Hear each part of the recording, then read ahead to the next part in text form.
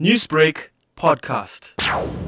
We do keep a very close eye on business travel into Sandton, especially the businesses that are still currently closed. And we are seeing definitely an upward trend as far as local travel is concerned. Obviously, international travel and business travel is crucial for the hospitality industry in Sandton and the surrounding areas. However, this has diminished significantly due to lockdown levels. With a return to level 1, there is a renewed sense of positivity in the air. But business owners are taking a wait-and-see approach before they start organising corporate travel for their employees.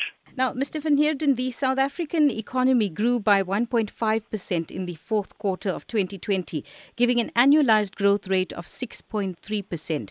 Do you think this bodes well for the tourism industry, especially in Sandton? The difficult thing with Sandton is that the way of work has changed.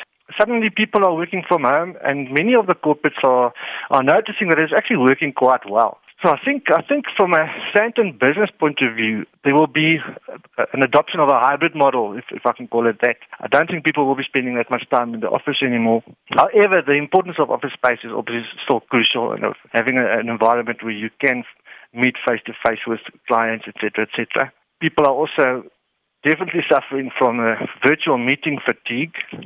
So if you look around Sandton, and in particular restaurants, bars, those kind of things, there's a definite uptake in business. I like that you mentioned virtual meeting fatigue. Is this something that the association has taken into regard when opening up business for clients and customers? As an association, we offer member support wherever we can. Obviously, we do lots of Zoom and Teams meetings, etc. Many of our members, in particular the smaller members, we help them specifically with something like workspace, Wi-Fi connectivity, those kind of things, where they can set up and do Zoom meetings and so forth. People are not so keen on the Teams meetings anymore. I think they are really fatigued because face-to-face meetings is definitely a better way to sell a product or a better way to sell yourself. But then are you optimistic about business improving in Sandton? We are very optimistic. Like I say, I think the uptake was always going to be fairly slow this year. We do foresee a reduced amount of travel. Typically before pre-COVID times, business travelers traveled 6 to 8 times a year.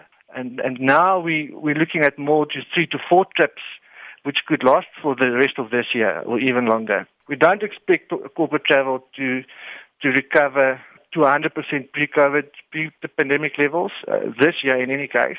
I've read somewhere that they say we can anticipate up to 60% by the end of this year. Newsbreak, Lotus FM, powered by SABC News.